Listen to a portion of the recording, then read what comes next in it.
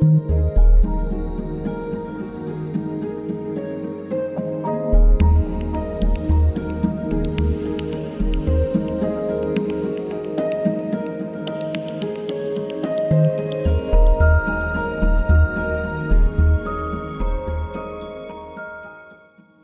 to some very famous people you've never really heard of. Bite-sized biographies of the famous, the infamous, and the quirky in less than an hour. My name is Philip D. Gibbons, and there is more information about me, this podcast, and a bibliography at someveryfamouspeople.com. At the conclusion of this presentation, there will be additional suggestions concerning further information about today's subject, Harriet Tubman.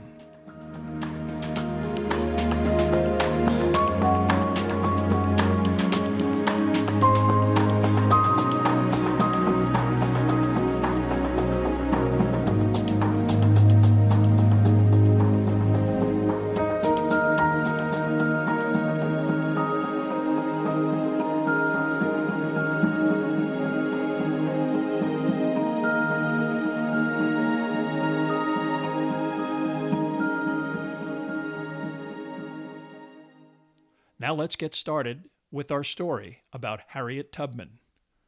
Harriet Tubman is the most famous of the participants of the secret American slave liberation movement known as the Underground Railway. She escaped slavery herself in 1849 and returned to her native Maryland again and again to lead other slaves to freedom. Despite illiteracy, she displayed both intelligence and fearlessness, armed with both an unshakable faith in God and a loaded revolver. Harriet also became an abolitionist activist, joining with John Brown and advising him before his raid on a federal armory at Harper's Ferry, Virginia. During the Civil War, Harriet continued her dedication to the Union by serving as both a nurse and by gathering intelligence behind Confederate lines. Following the conclusion of the Civil War, she spent the next 46 years providing economic support to her community and advancing the cause of women's suffrage. Harriet Tubman was born Araminta Ross in the Eastern Shore region of Maryland in 1822. Her exact date of birth remains unknown. Both of her parents were slaves, Harriet Rit Green and Ben Ross. They worked in the household of Anthony Thompson and his second wife, Mary Brodess Thompson. Thompson owned a substantial plantation in eastern Maryland. Rit Green was a personal attendant of Mrs. Thompson, and Ben Ross helped operate the tree harvesting operation within the plantation's extensive woodlands. Araminta, or Minty, was one of 9 children. With her mother working in the Thompson home during the day, Minty would take care of her family's infant siblings. From an early age, she would be rented out for various tasks, including babysitting and menial labor. Even within a benign household, American slavery was a psychologically brutal process, especially for a child. When Mary Brodess passed away, her son Edward inherited her slaves, which included Minty and her mother.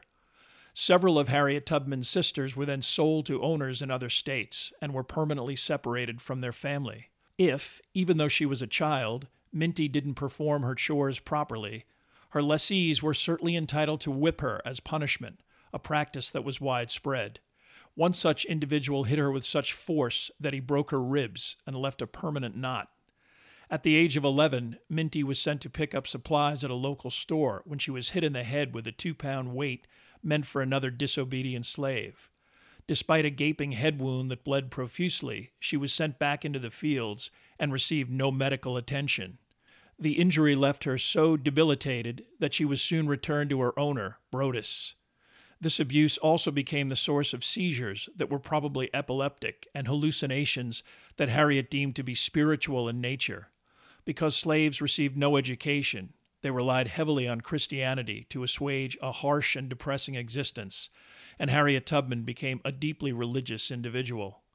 Initially deemed unsuitable for labor based on the side effects associated with her head injury, Minty gradually recovered and was able to start working again around 1836. She was rented out to another plantation owner by Brodess for approximately 5 years. This 225-acre plantation was owned by John Stewart and included sophisticated lumber and shipbuilding facilities. But Harriet Tubman eventually worked at Stewart's dry goods store or even chopped and hauled wood. Happy to have escaped the domesticity of a Maine house, Minty impressed both her owner and other men with her strength and diligence. Anthony Thompson died in 1836, and his will stipulated that most of his slaves, including Ben Ross, should go through the process of manumission, the granting of freedom from a slave owner.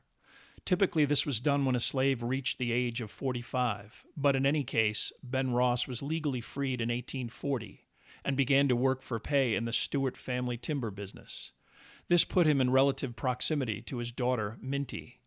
It is rumored that the same provisions also covered Harriet's mother, Rit, but that the Broaddus family merely ignored the stipulation of Mary Broaddus Thompson's will.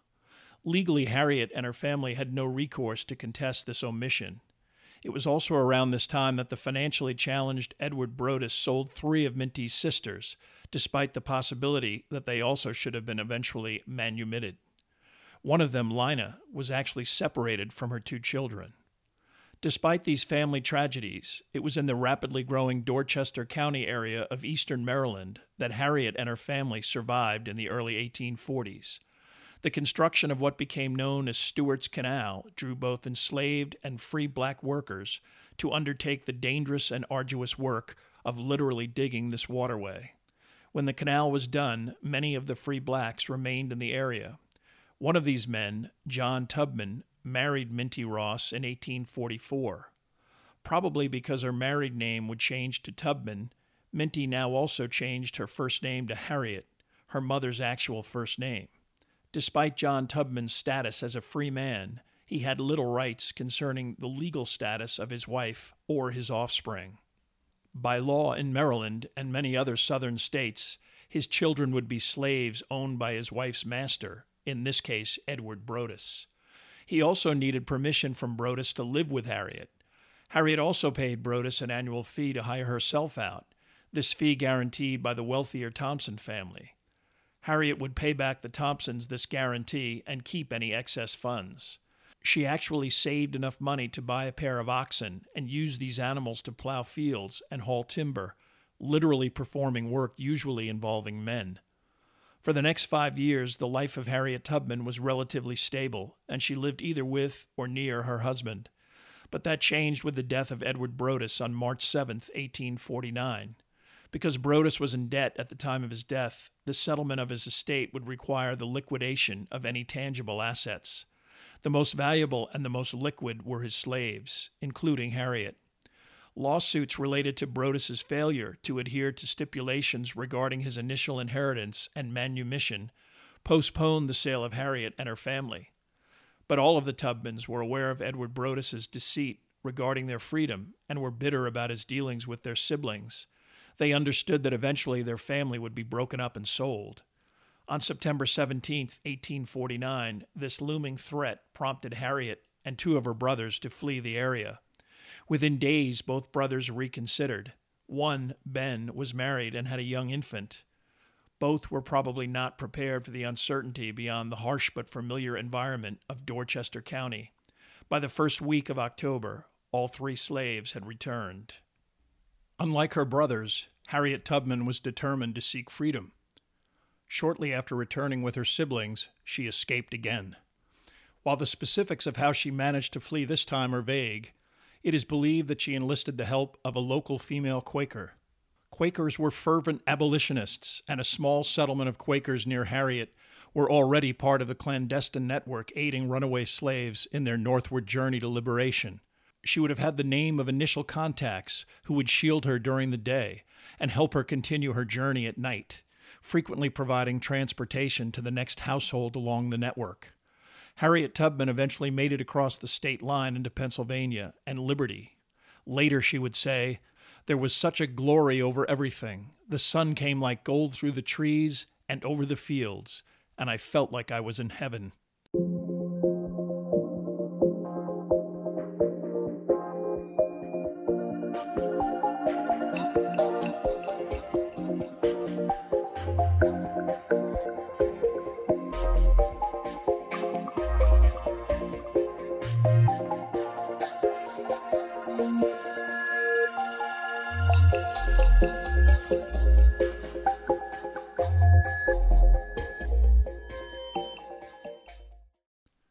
Harriet's joy at escaping bondage was chastened by her need to find employment. She quickly found work as a maid and a cook in Philadelphia, and in the summer traveled to southern New Jersey to secure similar positions. Although Harriet herself was free, she remained intent on transporting the rest of her family from Maryland's eastern shore. Developments there quickly forced her to take action. Because news from Maryland traveled rapidly through the close-knit black communities throughout the region, Harriet received word that her niece, Kessia, and her 2 children were going to be auctioned off in November of 1850 at the Cambridge, Maryland courthouse. Through an elaborate ruse devised by Harriet and Kessia's husband, John Boley, the 3 slaves were safely transported, first to Baltimore and then, in the company of Harriet, to Philadelphia. Harriet's brother Moses and 2 other men soon benefited from Harriet's audacity when they also met her in Baltimore and were able to reach Philadelphia. Operating in Baltimore had its risks, but relative anonymity protected Harriet in Maryland's largest city. However, in late 1851, she decided to return to Dorchester County, intent on rescuing her husband and bringing him with her. Unfortunately, she was unaware of the fact that John Tubman had already married another woman and had no interest in being, quote, rescued, unquote. He refused her repeated requests to leave with him, and Harriet, initially angered and hurt by this rejection, ultimately wrote him off and used the opportunity to take more willing slaves back with her to Philadelphia. Harriet Tubman's flight and the flight of other slaves was not an unusual occurrence during this time period. Newspaper advertisements announcing the identity of runaway slaves were frequent, and bounty hunters aggressively pursued escaped slaves. The Fugitive Slave Act of 1850 was part of the larger Compromise of 1850, which was formulated by Congress to ease national tension over the issue. Southern slave owners accepted certain compromises involving banning slavery outside of the South in return for federal legislation greatly increasing penalties against anyone aiding runaway slaves. This law, which directly addressed the widespread flight of runaways to the North, merely exacerbated the feelings of Northern abolitionists who felt that they would now be forced to support the arrest of fugitive slaves and, fundamentally, slavery itself. For Harriet Tubman and her community, the Fugitive Slave Act meant that they were no longer protected in Philadelphia or anywhere else in the northern United States. By 1851, John and Kessia Boley already were in Canada. Harriet continued her activities, remaining in the United States, but establishing a lengthier route to freedom to Canada through upstate New York. Despite the Fugitive Slave Act, Harriet spent 1853 and 1854 in Philadelphia. She took care of her nephew after his parents fled to Canada, and she wished to remain in proximity to other relatives remaining behind in Maryland. She also developed contacts within the abolitionist community in Philadelphia, white supporters who were frequently Quakers. These individuals provided additional financial resources to add to the meager amounts of money that Harriet earned with her own labor. They were impressed by her ability to rescue her own family and her determination to get the rest of her relatives to freedom. By now, Harriet's brothers recognized that Eliza Broadus would sell them at the earliest opportunity, and they made repeated unsuccessful attempts to flee Maryland. At Christmas time, 1854, Harriet again secretly returned to Dorchester County and was able to guide her brothers as well as other slaves, first to Philadelphia and eventually to Canada. Harriet operated during the winter. The nights were longer and cold weather ensured that most individuals would stay indoors. The 3 Ross brothers changed their names and quickly assimilated themselves into the growing fugitive slave community in Ontario.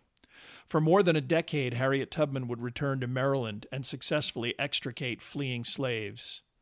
In all, it is believed that she made approximately a dozen trips back to Dorchester County to rescue over 70 individuals. She also provided guidance or advice for 60 other fugitives to successfully navigate the Underground Railroad. Within the fugitive and abolitionist community, her prowess earned her the nickname Moses.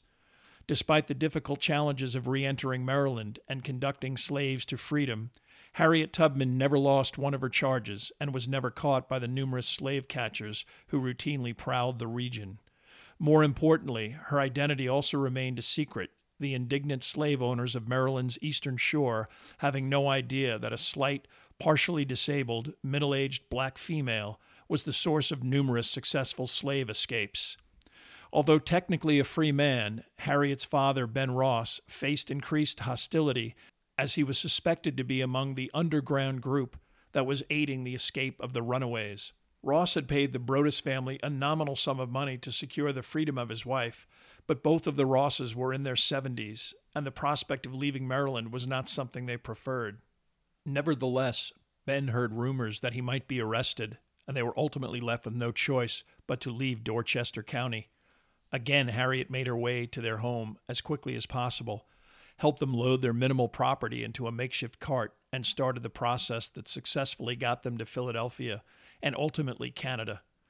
The issue of slavery was gradually polarizing the United States into greater confrontation and political hostility that generated radical responses. Through her involvement in the abolitionist movement, Harriet Tubman met many prominent political figures, including Frederick Douglass and John Brown. In fact, Brown was already in the initial stages of formulating a plan to incite a slave rebellion that would hopefully lead to the violent destruction of slavery. Brown, understanding that Harriet Tubman had invaluable knowledge about the states of Pennsylvania and Maryland, conferred with her and even journeyed to Ontario to try and recruit former slaves into his movement. Both Brown and Tubman were mutually impressed, with Brown referring to her as General Tubman, and Harriet describing Brown as the most of a man I ever met with. Unfortunately, an alienated former devotee went to Congress, and for the moment, Brown had to postpone his ambitious plans for rebellion. In addition to political activity, much of Harriet's time was spent caring for her family and ensuring that her parents were comfortable in their new surroundings. Canadian winters were too harsh for the elderly couple, and it became apparent that they would be more comfortable in the United States.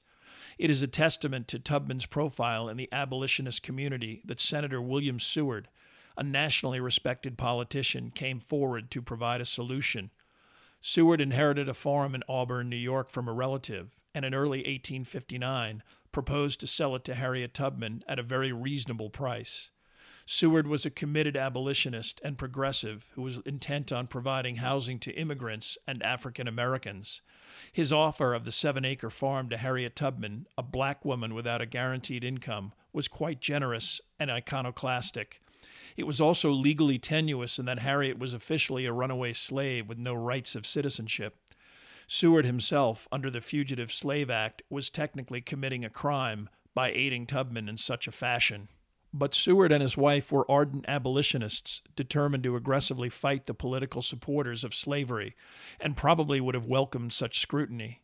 Eventually, Ben and Rit Ross and Harriet's brother John would make the move to upstate New York.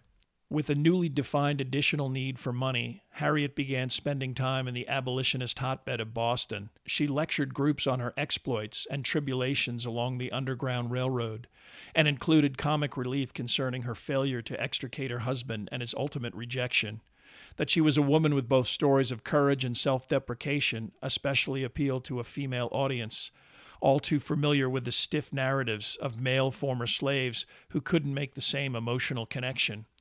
She also was a living challenge to white male dominance, a literally powerful symbol that would resonate with women on the cusp of demanding equality and suffrage. At 5'2" and slight stature, missing teeth, and decidedly dark-complexioned, Harriet Tubman must have presented a startling and charismatic lecturer, especially in 19th century Boston society. She was well on her way to establishing the renown that would accompany her for the rest of her life. The summer of 1859 also brought a resumption of John Brown's plan for rebellion. He was already gathering assets in Chambersburg, Pennsylvania, in anticipation of his planned attack on the federal arsenal at Harper's Ferry, Virginia. His plan was to seize the arsenal and armory, incite local slaves to join his rebellion, and spread a slave revolt as effectively as possible.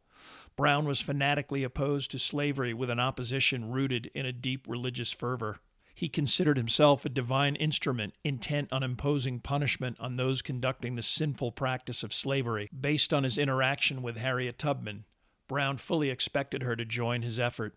He repeatedly attempted to contact her to no avail, but he did meet with Frederick Douglass in Chambersburg. When Douglas realized that Brown was intent on attacking a federal arsenal, he told him that he was going into a perfect steel trap. Once in, he would not get out alive. Douglas also came away from the meeting intent on discouraging any fugitive slaves from joining Brown's mission. Perhaps this foreboding was communicated to Harriet Tubman, although some historical accounts ascribe her absence from Brown's mission as the result of ill health. She did not respond to his requests and was not present when Brown actually carried out his ill-fated raid on October 16, 1859. Although Brown originally hoped to attack with a force of 5,000 men, his raid consisted of only 22 total insurgents. Initially successful, Brown managed to seize the armory, but none of the expected slaves materialized to help the effort. Brown and his men killed some local militia members in a few skirmishes and then barricaded themselves with hostages in a fortified structure on the arsenal grounds. A detachment of 86 Marines, ultimately commanded by Robert E. Lee and Jeb Stuart, quickly arrived and stormed Brown's position. 10 of the raiders were killed, and although Brown was wounded, he and 6 other men were captured. All 7 would ultimately hang for treason and murder, Brown with great fanfare on December 2, 1859. Hearing of the abortive raid, Frederick Douglass fled first to Canada and then to England, returning only when the federal government became less concerned with Brown's possible accomplices and more concerned with the deterioration of the Union. Brown, a volatile radical who believed violence the only solution to the slavery question, became a much more powerful symbol in death than he ever did in life. To abolitionists, he was a martyr and a hero who stood up to the wealthy and powerful forces of slavery. Upon hearing of his death, Harriet Tubman would say, "He done more in dying than 100 men did in living." Tubman also knew that she could potentially be implicated by letters mentioning her possible participation, so she left briefly for Canada. Harriet remained one of the major resources of support for her family as the country lurched slowly towards civil war. Her household in Auburn frequently included relatives from Canada and included her parents who could be personally difficult to deal with. When actual fighting broke out with the shelling of Fort Sumter in April of 1861, Harriet found herself determined to help the Union cause, which she felt would ultimately result in emancipation. She initially made her way to South Carolina and assisted in the Union camps that also became a refuge for runaway slaves who sought freedom within Union lines. She also aided in persuading newly freed slaves to enlist in the Union Army. When the Emancipation Proclamation was enacted on January 1, 1863, this effort generated more enthusiasm. Tubman herself became more directly involved in the war effort, slipping behind enemy lines to acquire information about troop movements and unfamiliar territory. In June of 1863, she actually accompanied a raid on South Carolina's Combahee River. 300 black Union soldiers conveyed by steamboat to some of the plantations and storehouses along the river. Having become familiar with the area, Tubman served as a guide for the troops, who confiscated crops and farm animals and destroyed homes and other structures. Over 700 slaves also climbed on board and returned with a mission, with Harriet Tubman's role publicized in various northern publications. It was also in July of 1863 that Franklin Sanborn, a noted Boston abolitionist and an editor of the Boston Commonwealth, published the first detailed biographical information about Harriet Tubman, as well as an appeal for donations. In only 3 days, enough money was raised to make a much-needed mortgage payment to William Seward. Harriet Tubman also aided in the celebrated 54th Massachusetts Volunteer Regiment in its participation in the attack on Fort Wagner in Charleston Harbor on July 19, 1863. The 54th was one of the first African-American regiments assembled during the Civil War. Commanded by a white abolitionist, Colonel Robert Gould Shaw, the 54th was in the vanguard of the assault on Fort Wagner, a heavily fortified beachhead that was part of the defensive infrastructure protecting the harbor of Charleston, South Carolina. After a lengthy bombardment, the regiment began a frontal assault on the fort. Despite heavy losses, the 54th was able to briefly seize part of the south wall, but heavy hand-to-hand combat and artillery fire pushed the unit back. Other Union regiments also attempted to breach the fort around its perimeter, but were repulsed with terrible losses. An estimated 1,500 Union troops were killed, wounded, or captured. The 54th lost over 250 men. Robert Gould Shaw was killed in the initial storming of the fort and buried in a common grave with his fellow black soldiers, while the grave was eventually washed away by storms and the remains of these soldiers disappeared. The heroic story of Gould Shaw and his men has been immortalized in the film Glory.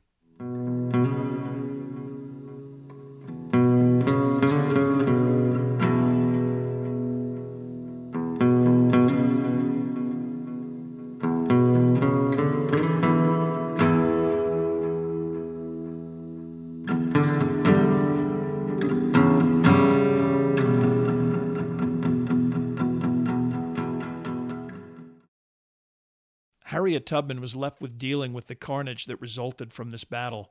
As a nurse, she would tend to the units of black soldiers who were transported back to Union lines at Beaufort. She later described the conditions that she experienced. I'd go to the hospital, I would, early every morning. I'd get a big chunk of ice and put it in a basin and fill it with water. Then I would take a sponge and begin. First man I'd come to, I'd thrash away the flies, and they'd rise, they would, like bees around a hive. Then I'd begin to bathe their wounds, and by this time I'd bathed off 3 or 4. The fire and heat would have melted the ice and made the water warm, and it would also be as red as clear blood. Then I'd go and get more ice, and by the time I got to the next ones, the flies would be round the first ones, black and thick as ever. In the late fall of 1863, Harriet left South Carolina after 18 months of service. She visited with her family in Auburn and Canada, her relatives scratching out a living as servants or laborers. Although Harriet Tubman would return to the battlefield for the remainder of the Civil War, she would be paid very little for her services, even less than the black soldiers who already were receiving less than their white counterparts. 5 days after the armistice at Appomattox, President Lincoln was assassinated, and Harriet's benefactor, Secretary of State William Seward, was incapacitated by an assailant involved in the same plot. Although Seward would survive and even attempt to help Tubman in her attempts to receive back pay, she eventually decided to head back to her home in Auburn, New York. In mid-October of 1865, Harriet was en route by railroad to New York City from Philadelphia.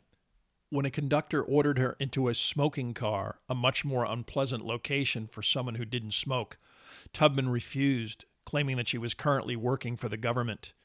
The conductor attempted to physically expel her, but was met with a tenacious response. She grabbed onto some appendage of the railroad car and successfully resisted. The conductor then enlisted the aid of 2 other men who helped violently expel her, breaking her arm in the process. She was tossed into the smoking car amidst epithets and derision. Encouraged to sue the railroad, Harriet got nowhere, and the incident never made it to a courtroom. The immediate years after the Civil War were bleak ones for the Tubman household. Harriet's parents were completely dependent upon her, unemployable, and not particularly convivial. Instead of gratitude, they typically complained about their lack of food and comfort. The small Auburn house was filled to capacity with other family members.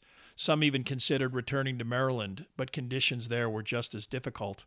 Despite official emancipation, the legal process of indenture ensured that former slaves would still be legally bound to their former masters. Freedmen were routinely the victims of assault and violence. Harriet's ex-husband, John, was shot to death in a dispute with a white neighbor.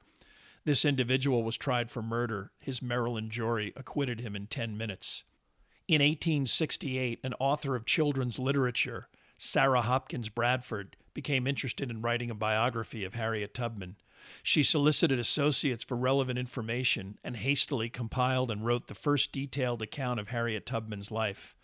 The 132-page volume entitled Scenes in the Life of Harriet Tubman was half biography and half newspaper articles, Sanborn's Commonwealth biography, and testimonials about Harriet's military service. While it is not a thorough historical document and undoubtedly contains inaccuracies, the work provided at least some insight into the mindset and life story of a figure with very little historical profile. Aware of her subject's economic difficulties, Bradford declined any royalties, and members of the business community ensured that the book was an economic success. By 1873, Harriet was able to pay off the debt on her home. While her biography brought her some popular attention, it did nothing to help Harriet's claim for back pay from the U.S. government. A congressional attempt to remedy this discrepancy went nowhere, and Harriet's request for additional pay was denied. Out of economic necessity, she frequently took in boarders to her home, and in 1869, she married one of these individuals, Nelson Davis, a man 20 years younger than Tubman. Descriptions of this relationship vary, but Davis helped operate a brickmaking operation on their home's property. In 1871, Harriet's father, Ben, died. Her mother would live for another 9 years. Harriet and Nelson adopted a daughter named Gertie in 1874. As the years passed and many of the abolitionist advocates began to die off, Tubman's fame and acclaim receded. Although in 1886, Sarah Hopkins Bradford would publish another biography entitled Harriet, the Moses of Her People, she would spend the next few decades in relative obscurity. Her husband, tubercular from an early age, passed away in 1888. Harriet Tubman's last great societal cause was women's suffrage, which she spoke publicly about throughout the 1890s. She did finally receive some acknowledgement from the U.S. government in 1899 with an increase in her widow's pension to $20 a month, but this increase made no mention of her wartime service and was the result of the service of her late husband, Nelson. She worked locally with a local church in Auburn, New York, to try and build a home for indigent elderly African Americans. Harriet donated a parcel of land that adjoined her house for this purpose, but remained so poor that she was admitted to the home herself in 1911. She died there on March 10, 1913, approximately 91 years old. Despite the modicum of respect and acknowledgement that Harriet Tubman received during her lifetime, her life was extremely difficult and exhausting. In death, she's an immortal American legend whose fame and renown may exceed her actual exploits. But it would be hard to begrudge such a legacy to someone who struggled so selflessly and fearlessly on behalf of the most powerless members of her universe. Her faith and service is summed up in the inscription on her tombstone, which reads, "Servant of God, well done."